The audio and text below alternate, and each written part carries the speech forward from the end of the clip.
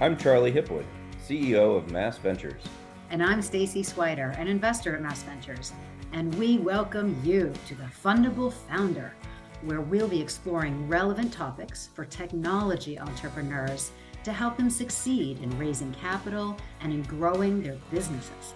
As a founder who started and ran 3 companies, I didn't know what I didn't know when I first set out.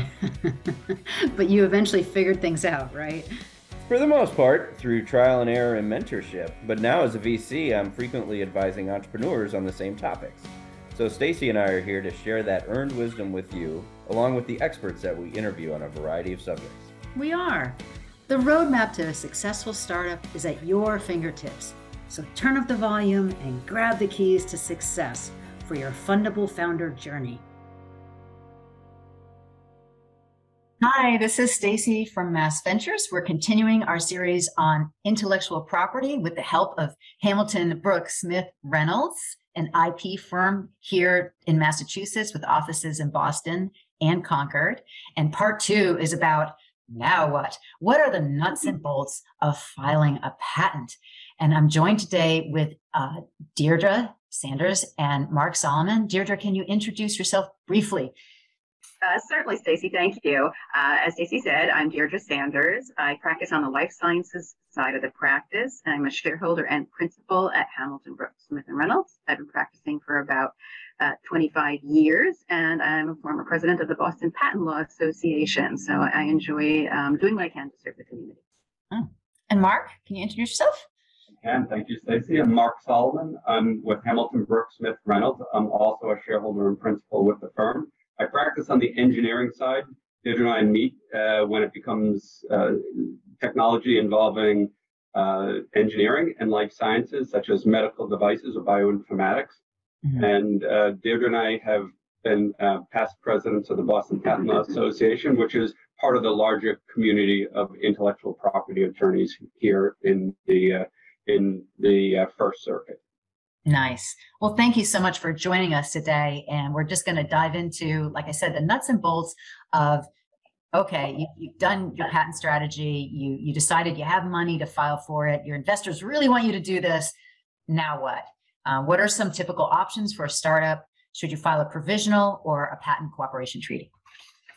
I can start with that one, Stacy. So once you've made the decision, you're not going to keep your invention as a trade secret. You are going, and a patent is the correct form of pursuing with your creative endeavor. You're not going to focus on copyright as your main form or trademark. You decide you have something that is patentable subject matter. You have a number of choices available to you. You can file in the U.S. what's called a provisional application, which is an application that you have a year to convert into your regular application. And over the course of that year, it will be kept confidential. You'll have time to get additional funding to pay for the very expensive costs of patenting. And you have a year before any examination starts. And those are, I know from personal experience, so helpful when you're waiting for some matching funds to come in or some venture investment or seed investment. Those are very helpful. Buys you a year of time. Yes. And you have some protection as you go into your meetings that you have some protection that your invention is safe, that you've been covered by your application, and yet you have a year before you have to start paying costs. But you have to do them correctly, right? So that you can actually file the appropriate patent later, because if you forget something in the provisional, you can't redo it, right? You can't redo it, but you can file a second provisional within the course of the year, a third one, and add more information. And So as long as you have filed your converted utility application within the course of the year, you're good to go.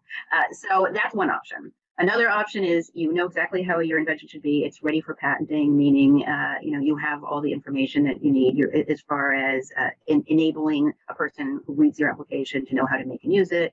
You have enough written description. You know what is the desirable candidate or version of your invention. You're good to go. You may want to go straight for a utility application. Much bigger expenses up front, but you're also going to get your patent sooner. And that would be in the U.S. Or you might want to, you can also foreign file, very soon. You may want to file a patent cooperation treaty application as your first application, which will allow one international application as your initial filing. You can get some information as far as search and examination and go straight from there. And you can even file US and then go into other countries separately, going to France, etc.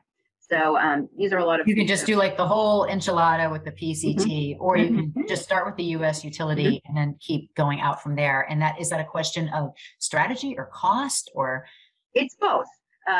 Most people don't start with a PCT application as their first application. Most startups, you could, you don't have to, because they would like to save the initial money, maybe file that provisional, have a year to keep doing the research, keep marketing research and technical research, and getting funding and having that year. Or as long as you file your PCT application within a year of your first application, you can still file your PCT application. And before they want to start those big international costs starting to run, they often start US.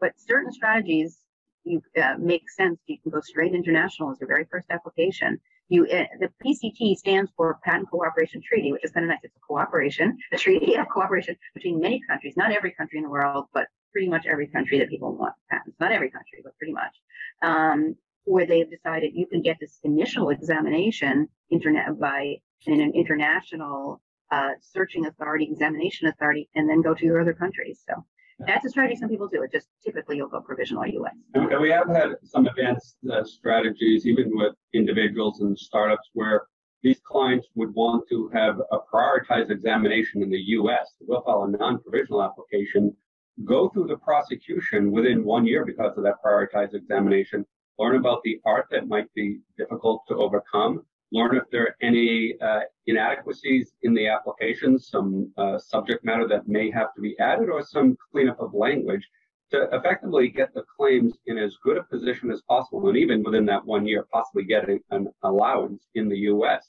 Then, once you know that, you file an international application or direct foreign countries with a higher likelihood of success because, as Dierdre mentioned, it is expensive.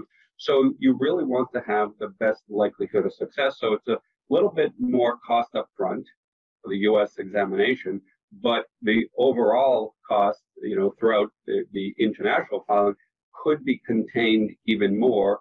You may also find out that you are not the first. You don't have novelty and decide to discontinue that process altogether and instead wait until you have the next evolutionary development in your product before spending that kind of money internationally. I love that. That's a nice. I like that method. Just wade in the waters, sort out the claims. And we've used it very successfully. So yeah. So what's involved in the filing process? You've got into it a little bit, I guess, but some approaches to filing. But what are some of the nuts and bolts? So let's go all the way back to the start. You've identified that you have overcome a technical or scientific problem. So you've solved the problem. You call up your patent counsel. You say, I really want to discuss this with you. So one of the first steps is to have an invention disclosure meeting. During that process, we'll take about 5 minutes just to ask some basic procedural questions, such as, has there been a prior public disclosure? Is there an upcoming public disclosure? Either of those may affect your timing for filing or whether you can file at all. Those are some of the very basic questions that we'll want to know. It may also abridge what countries will let you file, because the U.S. has a 1 year grace period. Other countries such as Europe and China don't have any grace period. They have an absolute bar of novelty. That just helps. The next thing is, who are the inventors, and to whom do the inventors have an obligation to assign rights? If the company doesn't have the rights, the company will decide not to go forward. If there is a divided, a split inventorship, that you may actually have multiple applicants to the same patent application, eventually patent, in which case you may need a separate agreement to figure out terms of this co-ownership aspect. Then we'll figure out, is there any prior art, right, that we should be aware of to discuss. Then we move on to the substantive portion of the process, which is 4 questions generally. We're going to say, okay, what is the problem you're trying to solve? How have others solved it, if you're aware? How have you solved the problem? And what are the advantages because of your solution? Just 4 questions. At the end of 2 to 2.5 hours, we will have heard everything about it, and hopefully before the end, define the invention in language. And we look and see what it's a simple sentence that says, we claim the following invention. And there are going to be a lot of elements in the claims all coupled together in a very organized fashion that says, here is how we distinguish over the art. Here's why we're novel, and here is why we are non-obvious. And a lot of the questions during the process is the why. Why is it non-obvious? You could imagine that mechanical devices, boy, if everyone's put together mechanical things all for a long period of time, but usually there's one structural element that's different. And it's the why. Why is it there? Why does it make it different? How does it have some sort of technical advantages over the art when it comes to optics or signal processing or electronic software networking, control systems, anything of that nature, and biology and chemistry, organic chemistry, small molecule. There's always the question of why. Why do those elements arranged in their way distinguish over the art, and why did others not, why would it not have been obvious? And so these are the types of questions we'll go over within that first introductory or invention disclosure meeting. And that really sets the strategy all the way from the U.S. filing, could be provisional and non-provisional, all the way through the international prosecution, and with the goal of getting allowed subject matter with broad scope and distinguishing over the art, and also building in many fallback positions. Excellent. And on the life sciences side, process is very similar. Primarily, a lot of times, some research has been done. There may be a manuscript, and that is the time point where people come to us and say, we have this manuscript or we have a presentation, here's a slide deck showing the basics of the research. Person with a drug did better than person, group with a drug did better than person or group without the drug. And they come to us and say, we'd like to get this patent application on file. And a lot of times the initial research has been done, and we take that and we try to expand and shrink the size of the invention based on the questions that we asked during these initial invention disclosures. How else could it be done? What other diseases could be done? How else could the chemical be prepared? How else could the drug be done? And we ask these questions not only to get a sense of what is truly the patentable subject matter, but to make sure, particularly in the life sciences side, where it can be extra tricky, that we have sufficient discussion in the application that a person of ordinary skill could make and use the invention, being able to do so, and that there's sufficient description that it's clear that we have fallback positions. Yeah, this is great. I'm getting the sense of what it's like to sit down, with you and how your process for working with the inventors and eliciting basically the claims and whether it is, whether you pass the ordinary skill test and things like that, which is the novelty, the ordinary skill test. Very interesting. So a firm goes through all this, they figure out their claims, they sit with you, it's a back and forth, they might file the US first. How does a startup consider a foreign filing strategy? Well, it's important to always remember that your patent should be serving your business goals. That's something I always emphasize with everyone. Don't just they're expensive, so don't do more than you have to or less than you have to. It's tricky. Right.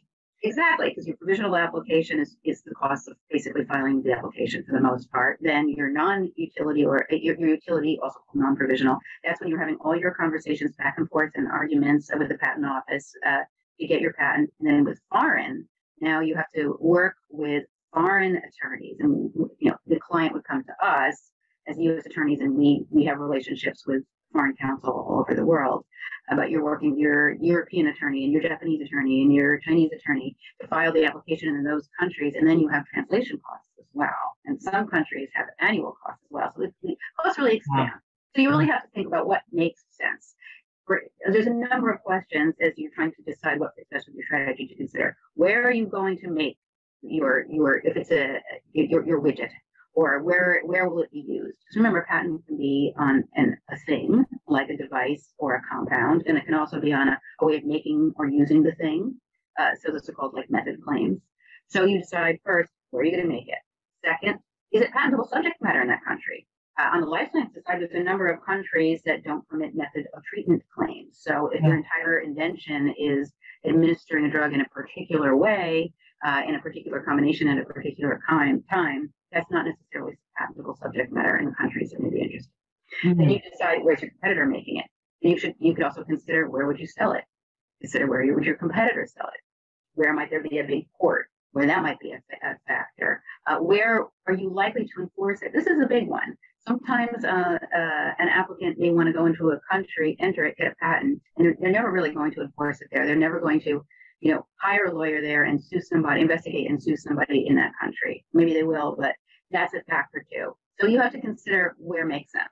Sometimes the clients will have lists of the most important inventions where they will enter many countries, and there are less important countries, inventions that are still kind of important, where they may just enter US, Europe, Canada, Australia, places that are in the English language. And then other inventions, which they're less sure about their marketability, they may just enter US and just go with US. But you also have to consider not just what's interesting to you, but if part of your business plan is to get acquired or to license your invention, you have to consider what those entities, the acquirers and investors, may want to see what you've got in protection. Oh, wow. So Yeah. it's a big business and legal calculus. And it is leverage. So one can imagine that, as Dierdre was mentioning, enforcement in certain countries, software can be difficult to determine that it actually exists. There are many forms. It could just be executable code, ones and zeros. So it may be hard to determine that. So I have counsel clients say, well, if you're going to have difficulty because there aren't the same discovery rules in other countries as there are in the U.S., have the U.S. patent so that you could start a suit here, determine what's inside somebody else's system, and then you use that information in these other countries, but you have to get at the information. Other things that like mechanical, various other technologies that are really very clear, that's less of a difficulty in determining whether or not there's infringement. I might also say that even during the invention disclosure process, we may make a determination that there is a combination of forms of intellectual property. So you may have, for example, I use mechanical, very simple, but mechanical also has ornamental features. So if there's that type of thing, there's ornamental features for one portion and functional features for another portion, you could actually get a blend of, you could go after both types of patent protection, utility patent for the functional features, so the useful features, and ornamental or design patent for the ornamental features. And a lot of considerations. There are, and you may then say, well, could copyrights help? How about trademarks, right? We have one client very successful, was allowed to sit across from large pharma only because of the issued patents. And in the end, said, what's actually more important to the business now is because once you cross that threshold, you gain some market traction. What might become more important is market expansion, which may fall in that's your trademarks, right? Brand recognition, brand loyalty. So there's a nice combination you could think of it. And that goes all the way back to the beginning where we say, what are your business goals? What are your markets? And let's discuss what is your potential intellectual property. Yeah, I'm a big fan of trademarks. They're actually pretty inexpensive and they can be quite effective and super important in the long run for marketing. If you got a nice logo or design, it's just super important. And it's actually a way that people can stab you in the back. If you've not trademarked, they will just try to torpedo you by more or less taking your name or your domain name, but moving on. Okay. So once an application is filed, what can a company expect in terms of timing? So they've done this analysis, they've made their decision about the approach. What's the timing like? Okay. So, you file the application. Let's stay with utility applications. So that one, you file an application, let's say non-provisional. So that's when the patent office is going to start an examination process. With a request for a prioritized examination, you may get the first examination report. In the U.S., we refer to them as office actions within 2, 3, 4 months. If you don't file the request for prioritized examination, 6, 9 months is fairly typical. And at that point, the patent office will raise maybe some objections, informalities, and may raise prior art. That's the novelty and non-obviousness rejection, saying, well, I read your claims. I understand, the examiner will say, I understand the elements and the combination, the arrangement of those elements. Here's a piece of prior art, or should I say a document, and it could be a patent document, could be non-patent literature. The examiner says that seems to have your elements in the same arrangement, therefore you lack novelty. These can be head scratchers though. Sometimes you're just like, why do you see that as anything close to what I'm doing? It can come up. Actually, the one that's even more challenging is, how is an examiner combining references to form a non-obviousness rejection? Yeah. And that actually, believe it or not, what is said in response to the examiner's points can be just as important as what was written in the application in the first place. Words matter in this field of For sure. It matters a ton at that stage. That is, I agree from what I recall of going through it. That is a very important step. Because you're kind of arguing with the examiner, basically. You're arguing. Educating them. And you're educating. Thank you. Thank you, Dierdre. Right. And we refer to the words that are sent back as prosecution history estoppel, meaning a defendant, or even if you don't get into litigation, but it's a negotiating position, the person on the other side of the table could say, I see you made those arguments, therefore, your claim is limited. It's not as broad a scope. Therefore, we are not infringing, so we are not going to pay royalties. Or in the case of maybe an investment, the investor says, well, we're not going to pay a premium because we don't believe that the patent is as strong because of the arguments made during prosecution, or it could even just be the words in the claim.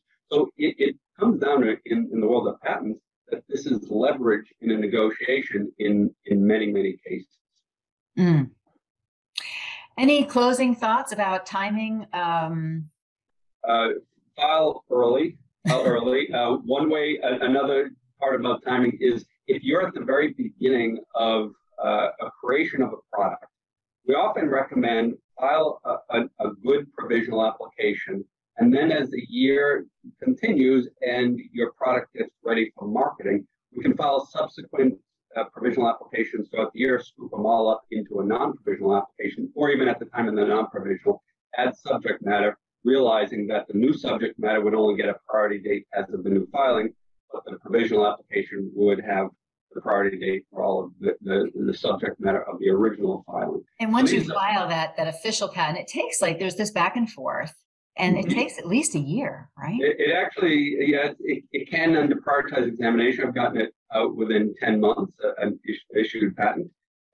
But the usual course, when you're not in a hurry, generally approximately 3.1 years, I think, is the last time I looked at the patent. 3 years. Wow. So again, that's good advice to start early because you prime the pump. And then because all the discovery work that goes ahead of that, at least you can start getting that out of the way. And so that when you're filing, and then I guess file for prioritization if you can. If it makes sense for your strategy. I mean, sometimes it makes sense not to. Is it just more expensive to file for prioritization to speed it up? Is it just a cost thing? Not necessarily. It could be when will you be ready to, market this? When do you want this to all start? A lot of people also file what's called a continuation application. Once the case starts to get close to allowance, you can file one any time there's patent pending, just to keep something out there alive. An application with the earliest priority date that you can claim, there's a lot of value to that too, to give you flexibility as you grow and decide what are the claims that are most valuable to you. So keep things, my bottom line, keep as flexible as possible. By filing early, you are flexible in terms of avoiding anticipation and obviousness, by adding a lot of fallback positions in your thinking and your claims. That allows for a lot of positions so that you can have a certain amount of ability to bounce with where your business is going and where the market's going. Yeah. And we do recommend to clients to keep trying to innovate over even your own designs. Keep innovating, because if you file more patent applications, you can actually build up a very nice portfolio for yourself and really keep the competition out. Try to advance over your own designs, because there are always risks when you filed for one application, and then the meaning of patent means to lay open, to expose all your technology to the public. That gives others ideas, and they may advance over you and grab more of a hold of the market. So advancing, improving features of a product, capturing patent protection when it makes sense to do so. And so a nice strategy can be built. But again, talking to professionals who understand and can distinguish even over your own work would make sense. But again, remember, this is to support all the intellectual property patents, especially are there to support a business, support product, not to be the product. So you really want to keep ahead and gain market share from the use of any of the forms of intellectual property. Well, you guys certainly know your stuff. I think we need to stop there for now. Our next session, for those who want to join in this class, is around IP enforcement. So I welcome you to all join that. A big thank you to Mark and Dierdre, and we'll see you all for part 3.